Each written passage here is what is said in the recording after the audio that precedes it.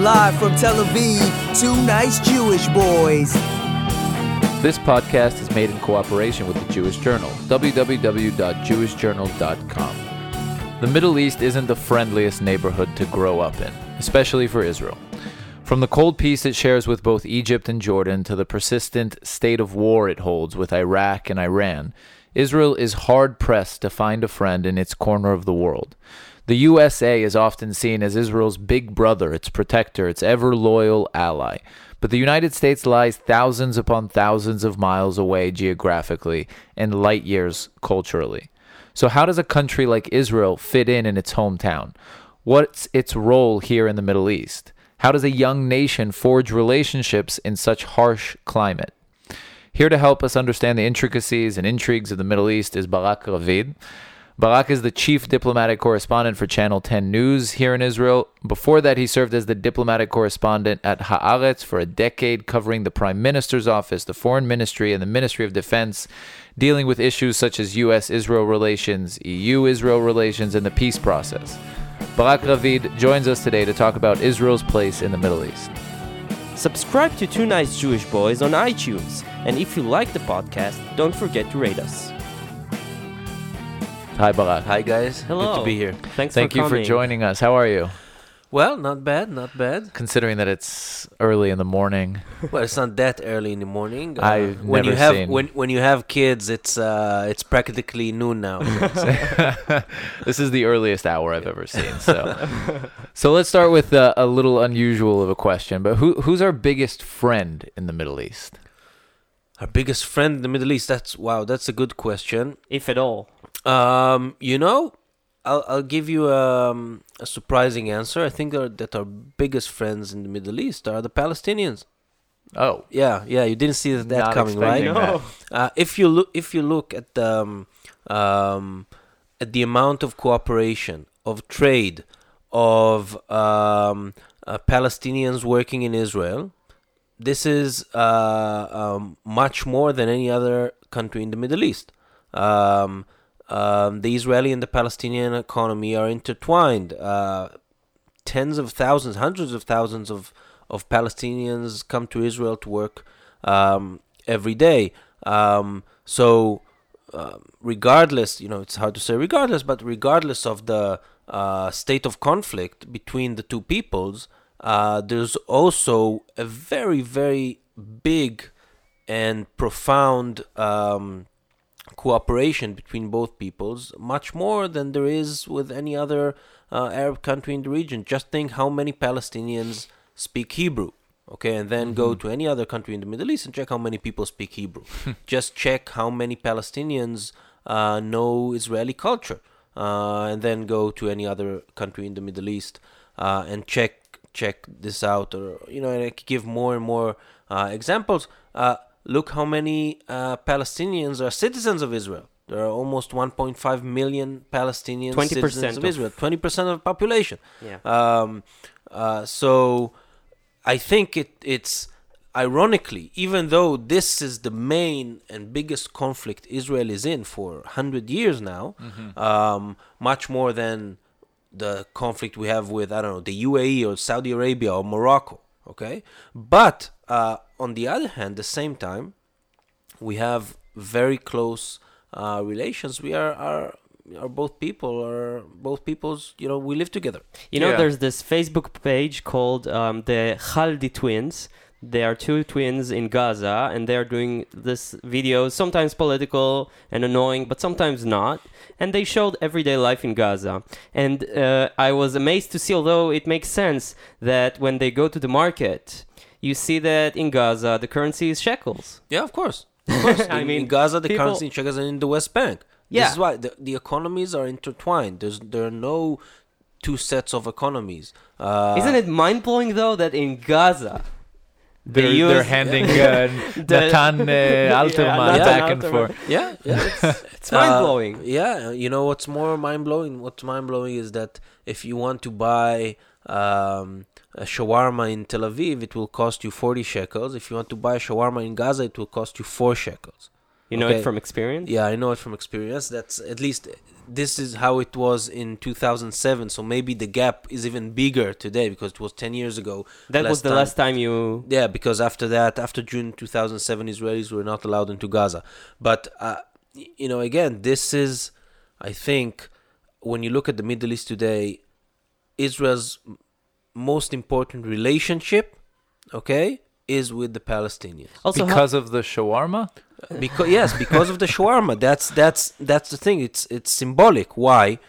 Because when you look at the price of shawarma in Gaza and the price of shawarma in Tel Aviv, shows you what we need to fix here. Okay, because as long as this is the gap, okay, we are going to continue to have a problem. Okay, because part of it, it's not all of it, but part of it is the economy.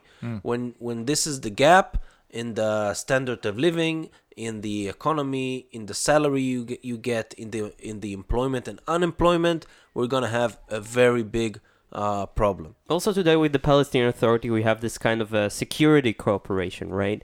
Like if we know about someone we want arrested, how does it work? Can you shed some light on that? Maybe. Well, there's very broad security coordination between Israel and the Palestinians. It's from the level of the chiefs of the security services, the commander of the IDF, the commander of the Shin Bet security service, the head of COGAT, the coordinator of the government operations in the West Bank. So from those high levels to very low levels of platoon commanders even and brigade commanders that coordinate on a daily basis, and even chiefs of police stations, okay, in the West Bank, Israeli police station chiefs and Palestinian police station chiefs, because at the end of the day they're running after the same thieves. So this is a lot of it is obviously under the carpet and very low profile, but it's there all the time. Because and it's kind of a de facto peace-ish kind of an arrangement. It's again, this is why I say that Israel's most important relationship with the Arab world is with the Palestinians, because how many Israeli lives are, even though we're in a conflict, okay? How many Israeli lives are saved every day by Palestinian security forces? People who end up by mistake in neighborhoods and then they get saved. That's the most simple example of people that use the GPS system in their car, and it takes them by mistake to to the middle of a Palestinian town, and the Palestinian police take them and gives them back to the IDF. That's the most simple example. You have such things every day. But I'm talking even about terrorist attacks that are prevented by Palestinian security forces. The IDF estimates that between 30 to 40% of terror attacks are prevented by Palestinian security forces and not by the IDF. Mm-hmm. So that's a big number, and that's so if that's the state of affairs, then I mean, we're in a persistent state of conflict. What's their interest in doing this? Well, I think the main interest is because it serves them too.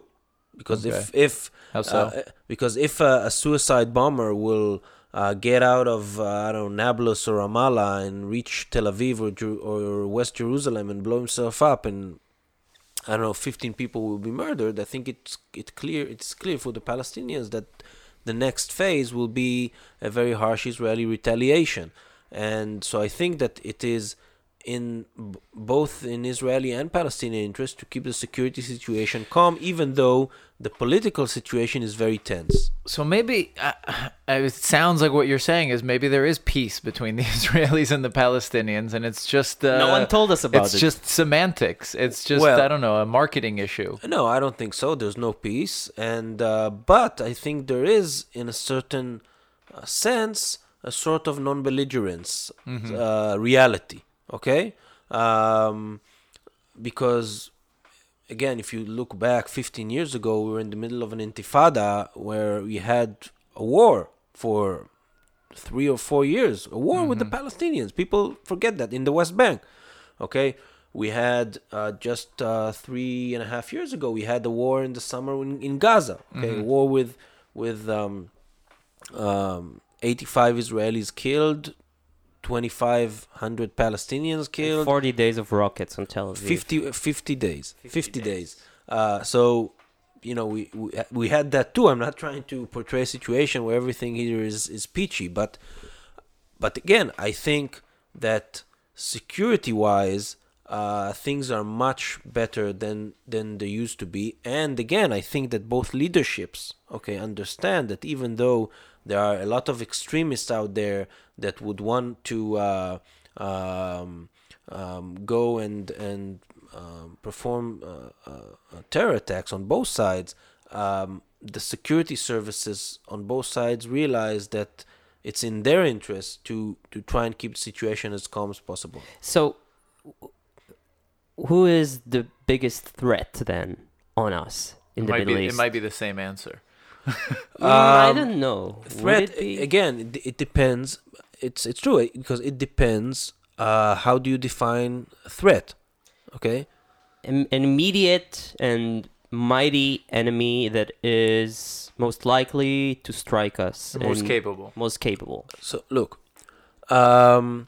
Israel's security situation today, I think it's safe to say that Israel's security situation today is the best it ever was since the founding of the country. Okay, there is no conventional a military or a state actor that has the means or the will to launch a war against Israel. There's no one in the immediate neighborhood. Okay, the Egyptian army today is Israel's ally. The IDF and the Egyptian military work together to fight terrorism in Sinai. Jordanian army is basically the army that keeps Israel's eastern border safe. Okay, not the IDF. If you check the number of IDF soldiers on the border with Jordan, you'll see that it's a very small number because most of the security is on the Jordanian side by Jordanian soldiers. The Syrian army that for decades was the mighty threat that the IDF was training and planning for a war with Syria for years, since 1973. It's gone. Okay, the civil war in Syria completely destroyed the Syrian army. Syria used to have a stockpile of tons of chemical weapons. This is gone too, which was a main threat on Israel. This is gone too. Syria used to have a very big air force. It's mostly gone too. So there's no big state actor that can launch a big all-out conventional war against Israel. Okay? So this whole idea, this whole idea that's like proliferating in the media a lot of times by the right-wing parties that, ISIS is on the border, or there's 100,000 rockets aimed on our cities. There's this imminent threat that, there's going to be annihilation here tomorrow. It's non-existent. No, I'm not saying that there are no threats, but there's no threat of annihilation on Israel. Israel has no military existential threats today. Israel is the strongest military superpower in the region by far. In the radius of 1,500 kilometers, it can annihilate every living organism by a press of a button. No other country in the region can do that, and I don't see any other country in the region gaining this capability in the next decade. So I'm not saying there are no threats. Okay, there's Hamas in Gaza that has rockets and has 40,000 armed militiamen. There's Hezbollah that has, people every time they give 100,000, 120,000 rockets. Okay, some of them are very big and sophisticated. You think it's an exaggerated number? No, I don't think it's exaggerated. I just think that security is not always based on the number of munitions the other side has, okay? Because if this is the situation, then, Israel presumably according to foreign sources, has 200 nuclear bombs. Okay, so what's the...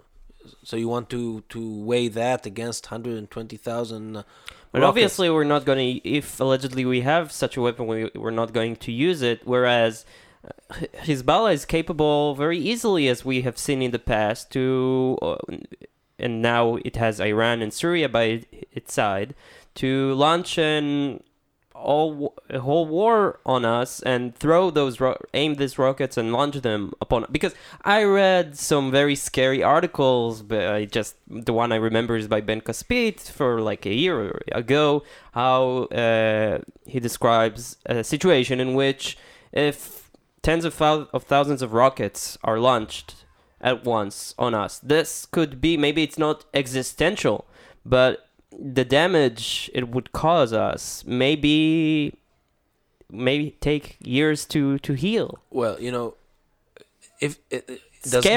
does Hezbollah has the capability of doing that? Yes, it has the capability, but the question is if it has the will to do that.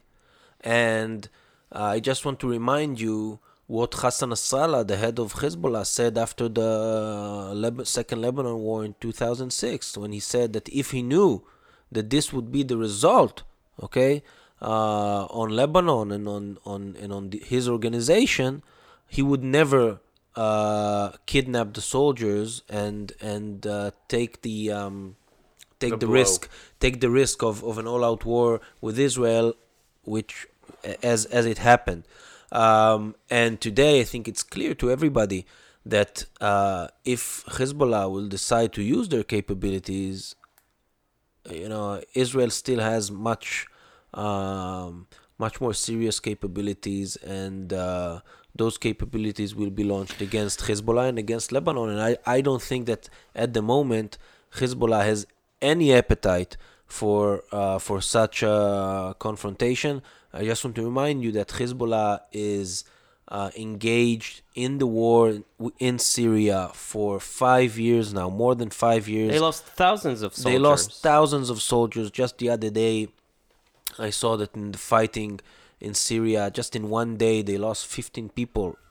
It's a small organization in the end of the day. Yeah, but again, for any organization, even for a big organization, even for the IDF or for the U.S. military, to lose 15 people in one day, that's a big deal. Yeah. Okay, that's a big deal. So I think that for now and in the foreseeable future, Hezbollah is going to focus on Syria, on stabilizing the situation in Syria, and we have to remember that Hezbollah is at the end of the day a proxy of Iran, and all of its decision making, or at least part of its decision making, is based on what people in Tehran think and what people in Beirut think. So I think they have much more limitations on using their capabilities than we might think.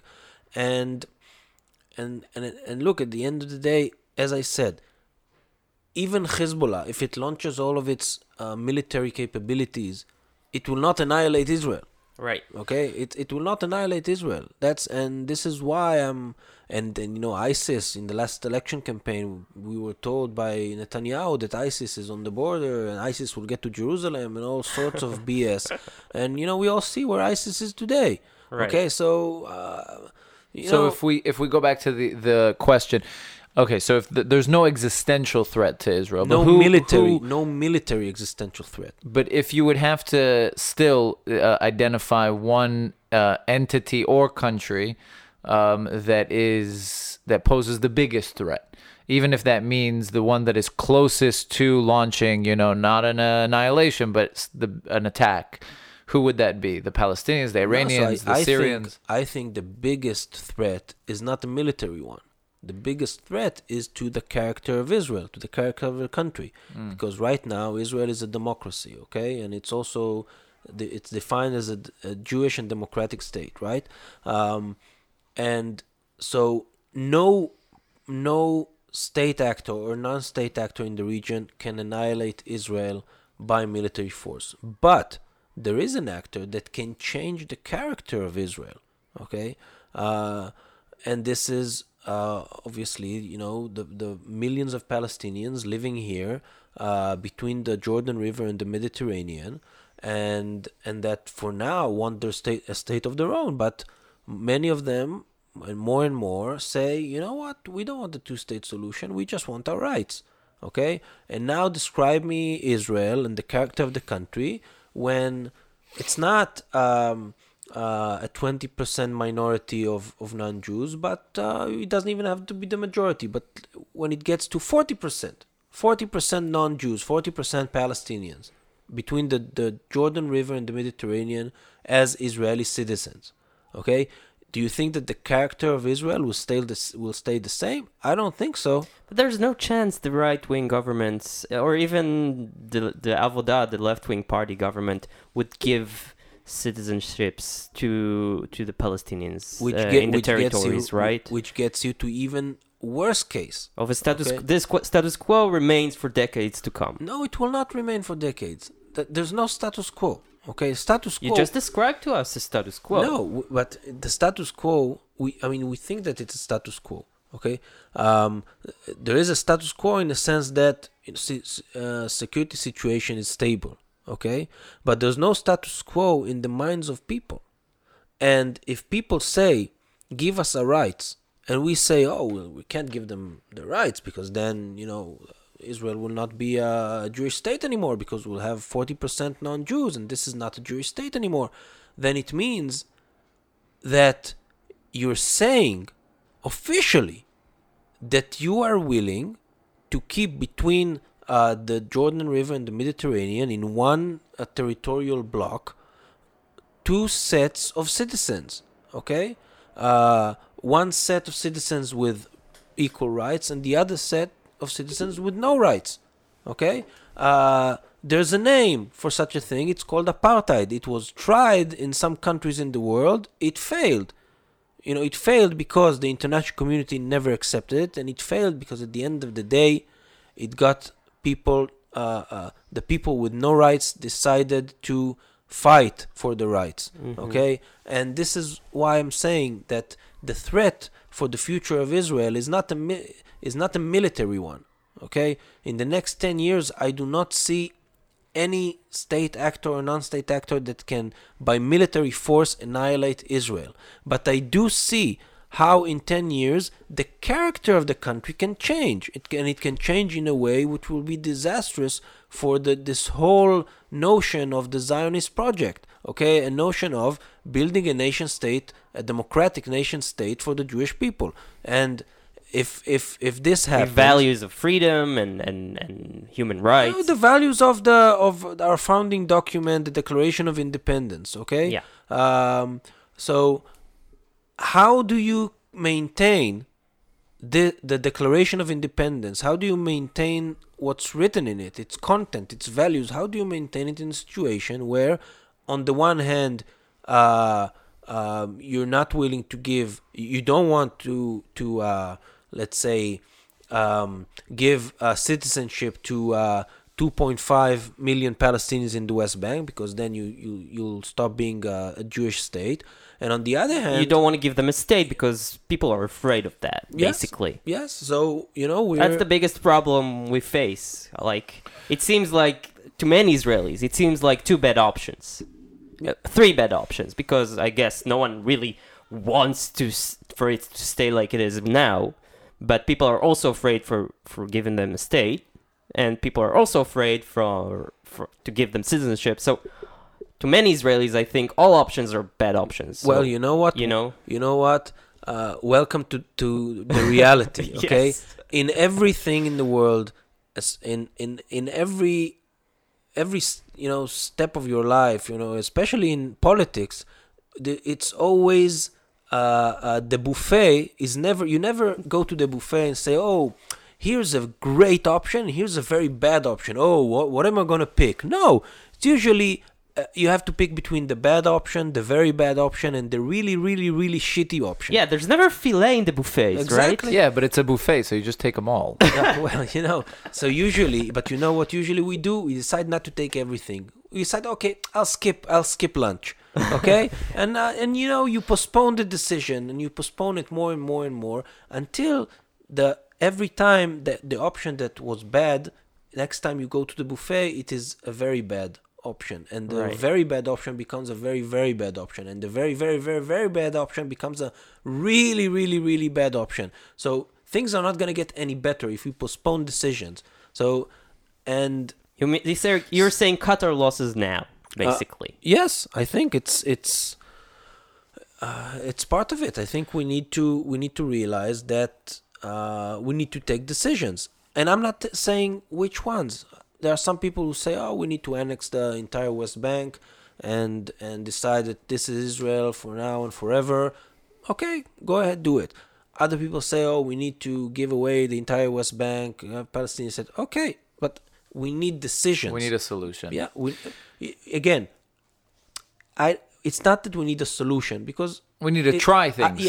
I'm not saying that we can get from 0 to 100 in one leap, but I'm saying we need to take decisions to at least start getting us to this direction. Yeah. Whichever direction it is. I'm not saying that the direction should be two-state solution. If somebody else tells me, listen, we want to go another way and we're taking a decision, I'll So say, maybe the okay. decision is to keep things the way they are. But so again, it is That's the decision you can't accept. it is a sort of decision, okay? It is a decision. Not taking a decision is also a decision, but it's a very bad one in my opinion. So somehow discussions about Israel's place in the Middle East always whirlpool into, and maybe this feeds into the idea that the Israeli-Palestinian conflict is like the epicenter of, it's the central strategic question in the Middle East.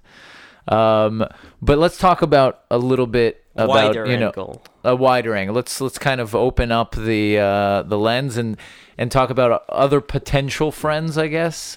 We're seeing in the news recently a lot of talk about Saudi Arabia. Is there any chance that we'll be seeing bin Salman in Israel anytime soon? The king or of Saudi is Arabia. that just wishful thinking? Well, Or maybe we shouldn't be wishing for that at all. well, I don't know. I don't see any major Saudi move towards Israel in the near future, and the main reason for that is that still, for the Saudis, even though they are two sets of relationships with Saudi Arabia and with the Arab states as a whole. Okay, there's the what happens under the table and what happens above the table. Okay, under the table, there's a big and wide and deep relationship between security services and intelligence services that go back many years. Okay, no one invented anything in the last 2, 3, 5 years. Okay, we had relationship security and intelligence relationship with Jordan 50 years before the peace agreement. Right. Okay, we had an intelligence and security relationship with Saudi Arabia and the UAE and many other countries in the region many years before Benjamin Netanyahu started talking about the fact that we're getting closer together and our interests are aligned more than ever, etc., etc. The problem is, and I just want to remind you that in 1994, 1995, after the Oslo agreements were signed, okay, many Arab countries either opened offices and representative offices in Israel, or allowed Israel to open representation offices in their country. Morocco, Oman, Qatar, Mauritania. We had that, okay? We had that. Tunisia, okay? We had that. It's not... we had an open relationship with Arab countries. I remember I was in Doha in 2008. With Tzipi Livni, when she was foreign minister, she met with the Emir in front of the cameras. She met with the foreign minister of Oman in front of the cameras. She met with other Arab foreign ministers in front of the cameras.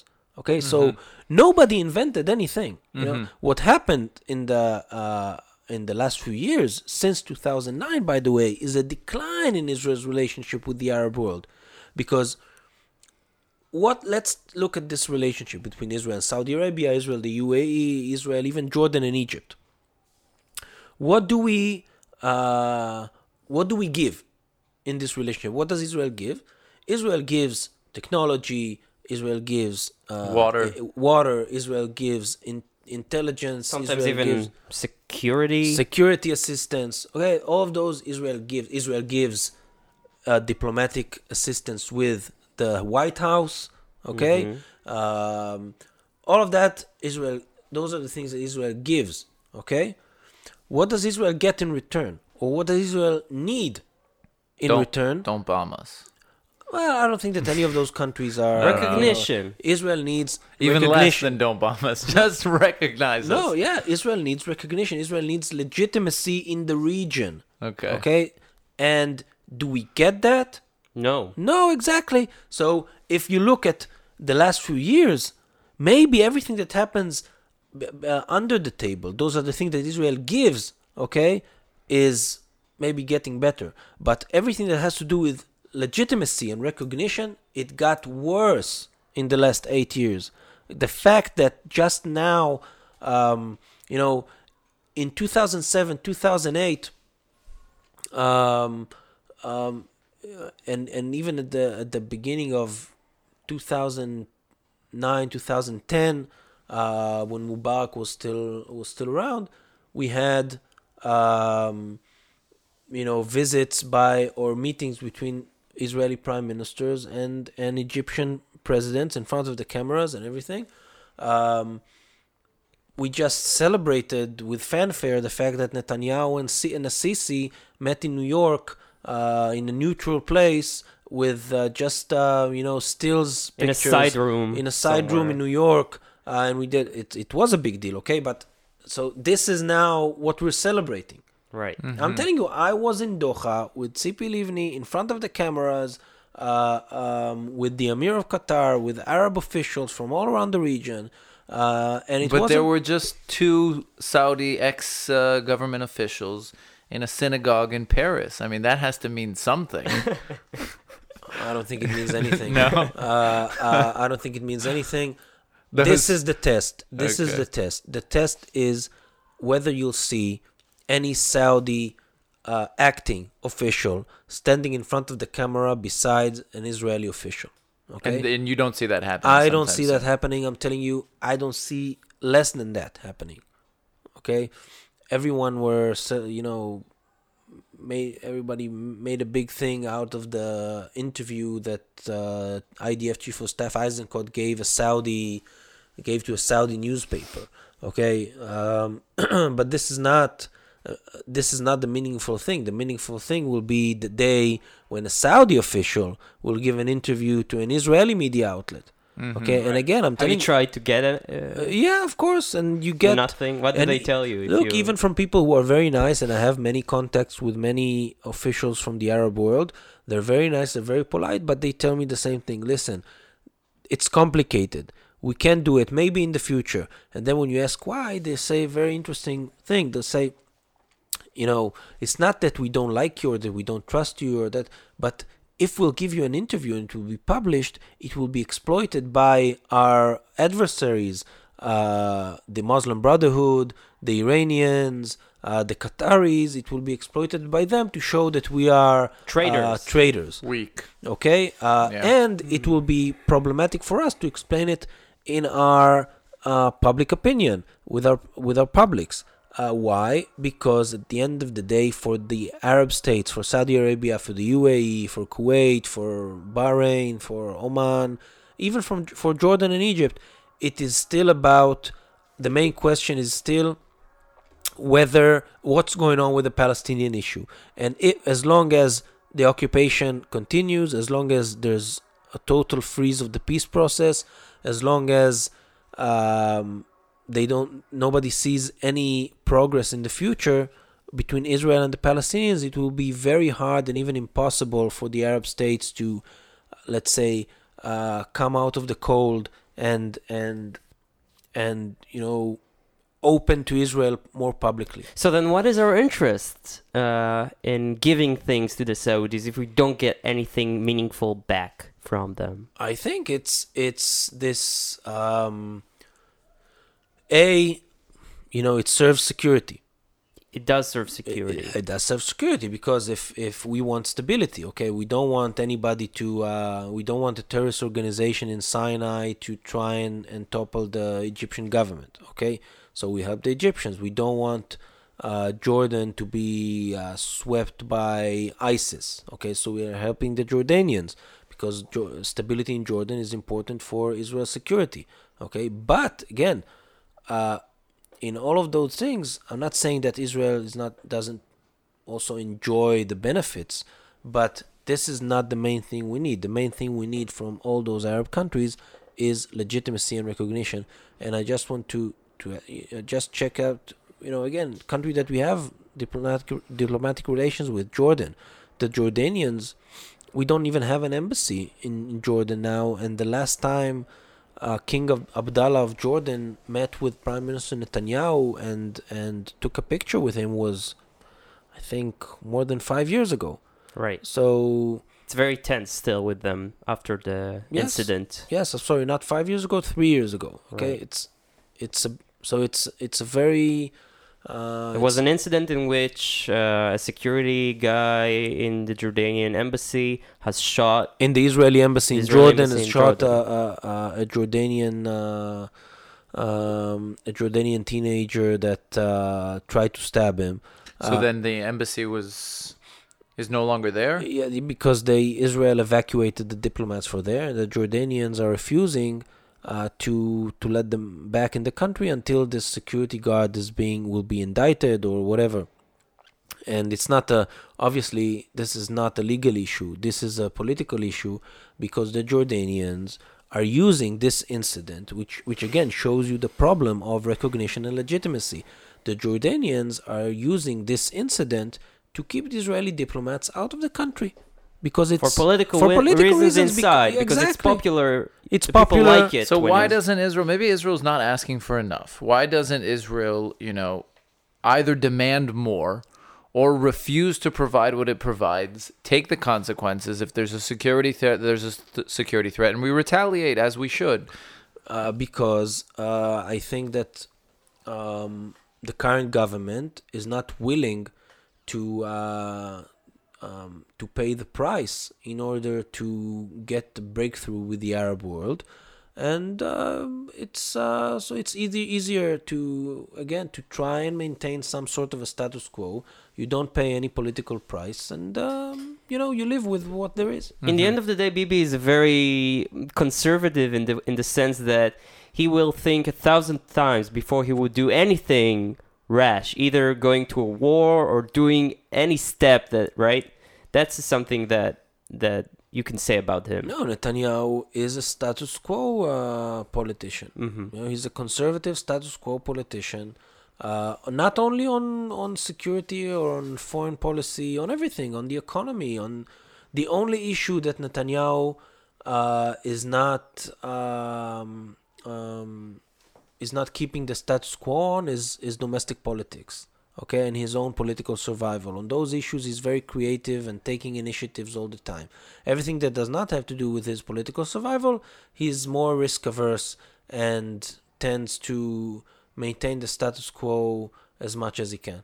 So let's move on to another big topic in the Middle East, Iran and our relations. Is that a threat at all? I mean, even if we wanted to, like we did with Iraq in 81, I mean, we're constantly hearing about the nuclear threat. So even if we wanted to, like in 81, we couldn't bomb Iran's nuclear reactors. It's too late to end the nuclear. Yeah, but we did see something like Stuxnet recently. Might we see something like that again? Are they even posing a threat? I mean, what's the situation with Israel and Iran today? Again, this is also, I think, a very complex issue because there's a tendency by politicians to describe the situation in a very clear colors and present Iran as this monolithic entity that is just black or white. There are no gray areas when there are many gray areas, and Iran is obviously, the Iranian regime is obviously not very fond of Israel, and the supreme leader of Iran and the Revolutionary Guards Corps want to wipe Israel off the map. This is not a secret; it's a fact. At the same time, Iran has many other problems, more pressing problems than Israel. Okay, it's in Iran is situated in a neighborhood that is also not very friendly and comfortable, and at the end of the day, inside Iran today, there's a big fight between one camp, a very conservative camp that wants to maintain the current route that Iran is going, of keeping it as a closed off country, a very conservative country, and a very religious country. And on the other hand, there's another camp which is being supported by a very, very broad and big constituency of people who are younger than 30 years old, that want to see changes inside the country. And you can see in the last few years, since Rouhani was elected president for the first time and now for the second time, things inside Iran domestically are changing. It still does not have influence on foreign policy, okay? Even though I'm not sure that with a different president-elect, we would see the Iranian nuclear deal. We might talk about it in a few minutes, but domestically within Iran, there are changes. Okay, just look at the elections to the Iranian parliament. Okay, the Majlis. The number of people who are from the more, let's say, moderate camp that were elected. Okay, all over the country. So people want to see changes. Okay, so sometimes we look at Iran all the time through the lens of the nuclear program of Iran's support to proxies and terror groups, which is something we need to look at. But we also need to look at what's going on inside Iran. Okay, because it's a complex country. It's not North Korea. People say it's North Korea. No, it's not North Korea. Iran has Iran has many elements within the society that are being dealt with in a democratic way. Okay, it's not a democracy, but there are elements of democracy. Okay, the elections to the parliament, the elections to the president. So it's not that everyone can just go and say that he wants to run for elections. It's not a democracy, but it's also not North Korea. Okay, in North Korea, if you say the smallest bit of criticism against Kim Jong Un, you're in the labor camps. In the labor camps. This is for if you get on a good day. On a bad day, you're being executed with anti-aircraft cannon. Okay, but in Iran, that I did not see that one coming. Oh yeah. But in Iran, there's a big. In Iran, they hang you. No, it's not. It's much more humane. It's not that they don't hang people in Iran, but it's not that this is the only thing that happens in Iran. Just if you look at the Iranian press, you see how much criticism there is in the Iranian press on the government. It's also a country of many minorities and... Yes, exactly. Are there any behind the scenes, like you described, between Israel and Saudi Arabia and Israel and Jordan before the peace agreement? Are there any behind the scenes bilateral talks between Israel and Iran that are happening now? I asked this question to many, many people. Until now, I didn't find any bit of evidence that there are such behind the scenes talks between Israel and Iran. That this is like the big taboo and the big no-no. Do you believe that there is? You have no evidence. I have no evidence, so I have no reason to believe that there are contacts between Israel and Iran, direct contacts. So are they a threat to us? Yeah, they are a threat, okay, but they're a threat. They're not a direct threat, okay? Because at least in the next decade, Iran will not be, if the nuclear deal is implemented, Iran will not be able to build a nuclear weapon. Yeah, Okay. but does the nuclear deal hold any actual implications? I mean, isn't it just? I mean, we've seen before how Iran has flaunted. It completely disregarded the requirements of deals, and how it doesn't let the UN's watchdogs inside Iran to check that they're actually meeting the requirement. I mean, Also- it doesn't seem like it actually cares. If I may add something, that Obama was also very proud of the deal to get out the chemical weapons from Syria. And just like a week or 2 weeks ago, or a month ago, I don't remember, we saw another chemical attack in Syria. At least I read about it. So obviously that deal didn't work out that well. So people are still very doubtful and scared, I guess, here in Israel from the Iranian nuclear threat. Rightfully so. So first, you ask about the chemical weapons deal with Syria. Syria removed, and no one is denying it, removed 95 to 97% of its chemical weapons out of the country. Okay, does it mean that Syria does not have any more chemical weapons? No, it does not. It still has chemical weapons, but it is not. Syria used to have a capability to flood Israel with chemical weapons for months if it wanted to, just rain chemical weapons on Israel.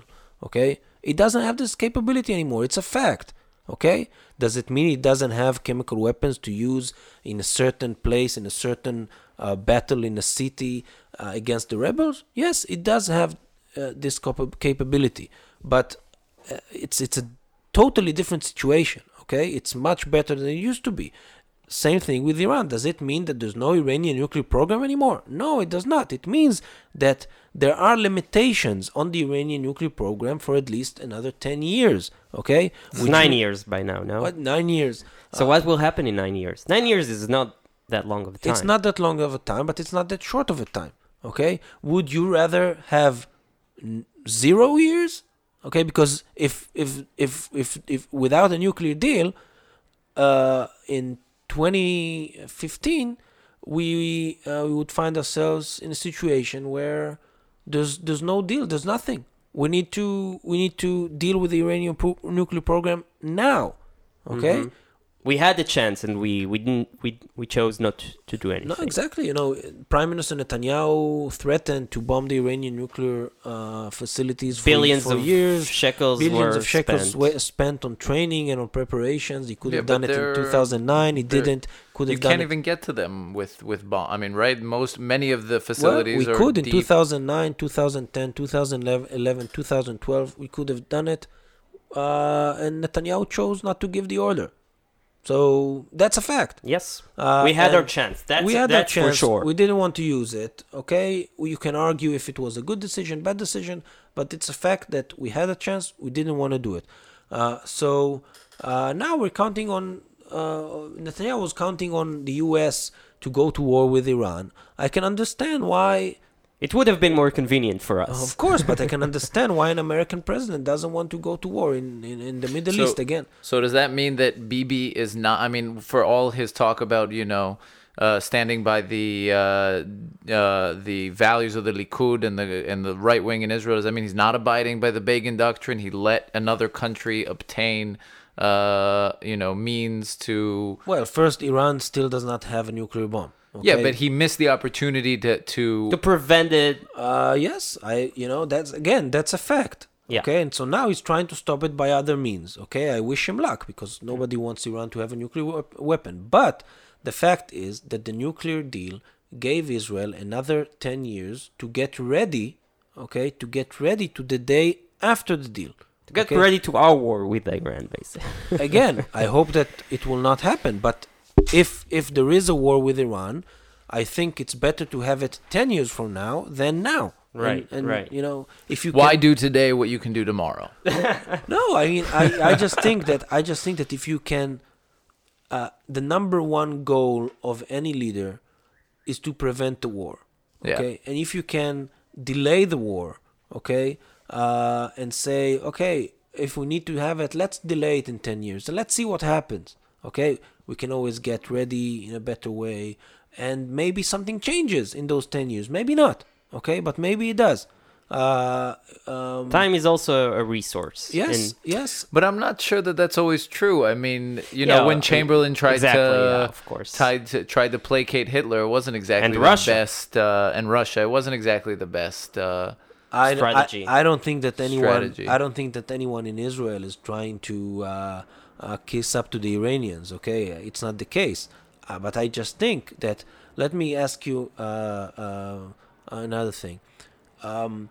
If in 1939 someone would tell you, you know what, we can stall the Nazis for 10 years, okay, and prevent them from starting to occupy Poland and the entire Europe and start a second world war, you don't think it was worth taking such a deal?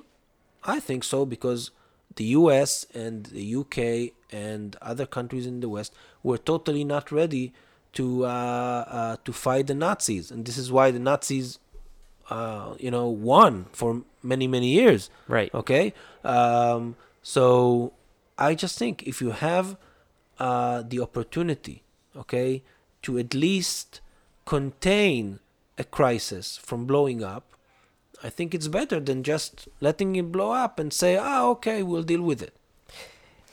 Barak, before we go, you worked in Haaretz for so long, and you were very known there for your scoops. So I was wondering, what's the scoop, your biggest one, or the one you're most proud of in your years? Well, in you know, I Haaretz? love all my children. The one that when you got, you were like, holy shit. Wow, that's a good question. I think the problem is that you always remember the ones that you are chronologically the closest ones. Yeah, it's like spouses. Yeah. But I think that I can easily say that one of my biggest stories, maybe the biggest one, but maybe not the biggest one, but one of the biggest was the story about the secret Aqaba summit, which is again a story I published in February. So it's This February? February, just 9 months ago. The story about the secret Aqaba summit between Prime Minister Netanyahu, Secretary of State Kerry, King of Jordan Abdallah, and President of Egypt Sisi, which was something that was kept secret for a year, and I exposed it in Haaretz. I think it's certainly the biggest, my biggest story in the last year for sure. Mm-hmm. But again, there are many other stories. Sometime what stays is not the story that was the biggest. Sometimes the small stories are the ones that make a difference. Okay, because you expose the Aqaba summit, okay, that's great. You tell people, you tell your readers something they did not know, okay, which is a big value in journalism, to tell your readers something they did not know until today, okay? But there are also small stories that create change, okay, that help someone. Those stories which maybe don't get the big follow-ups around the world, and as the Aqaba story got follow-ups all around the world. It was a huge story. People talked about it for weeks. Okay, but again, there are sometimes those small stories that helped someone. That you publish something and you help to fix a flaw. For example, let me think.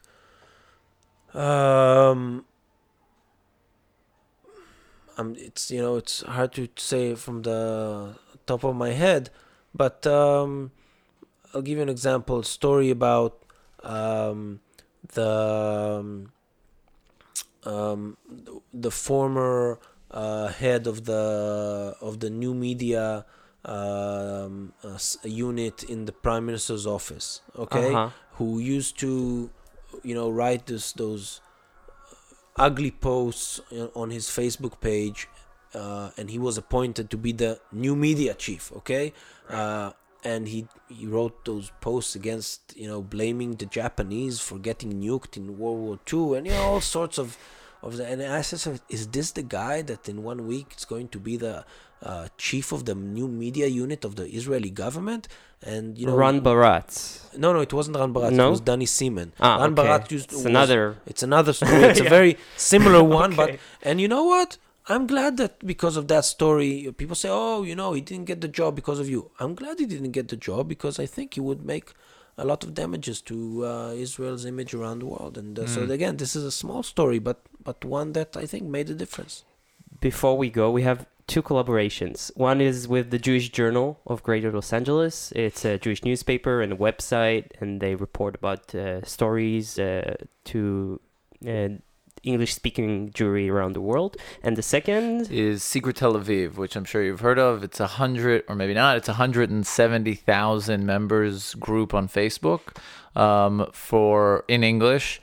Mainly for Olim or anybody really in Israel, with recommendations for restaurants, events, discussions, just funny memes with Keanu Reeves. And you are on Twitter, right? Yes, That's the main place to Yes, get. I am, and I'm tweeting in English too. In English, yes. So Barak Ravid on Twitter. Yeah. Follow We'll him, post guys. links, yes. And now you're in Channel 10, so you're not translated to English anymore. But I still tweet in English. And Yes. Channel 10, it's something that you might want to check out. Every day between 9 p.m. and 10 p.m., Channel 10 releases on its social media, both on Twitter and on Facebook, a short video segment of 3 minutes of the main headlines from the main news show in English. Oh, really? Yeah, so you should check it Amazing. out. Okay, we'll link to that too. Yeah. Barak, thank you so much for coming. It was really Thank you, fascinating. Thank you. Thanks. Bye.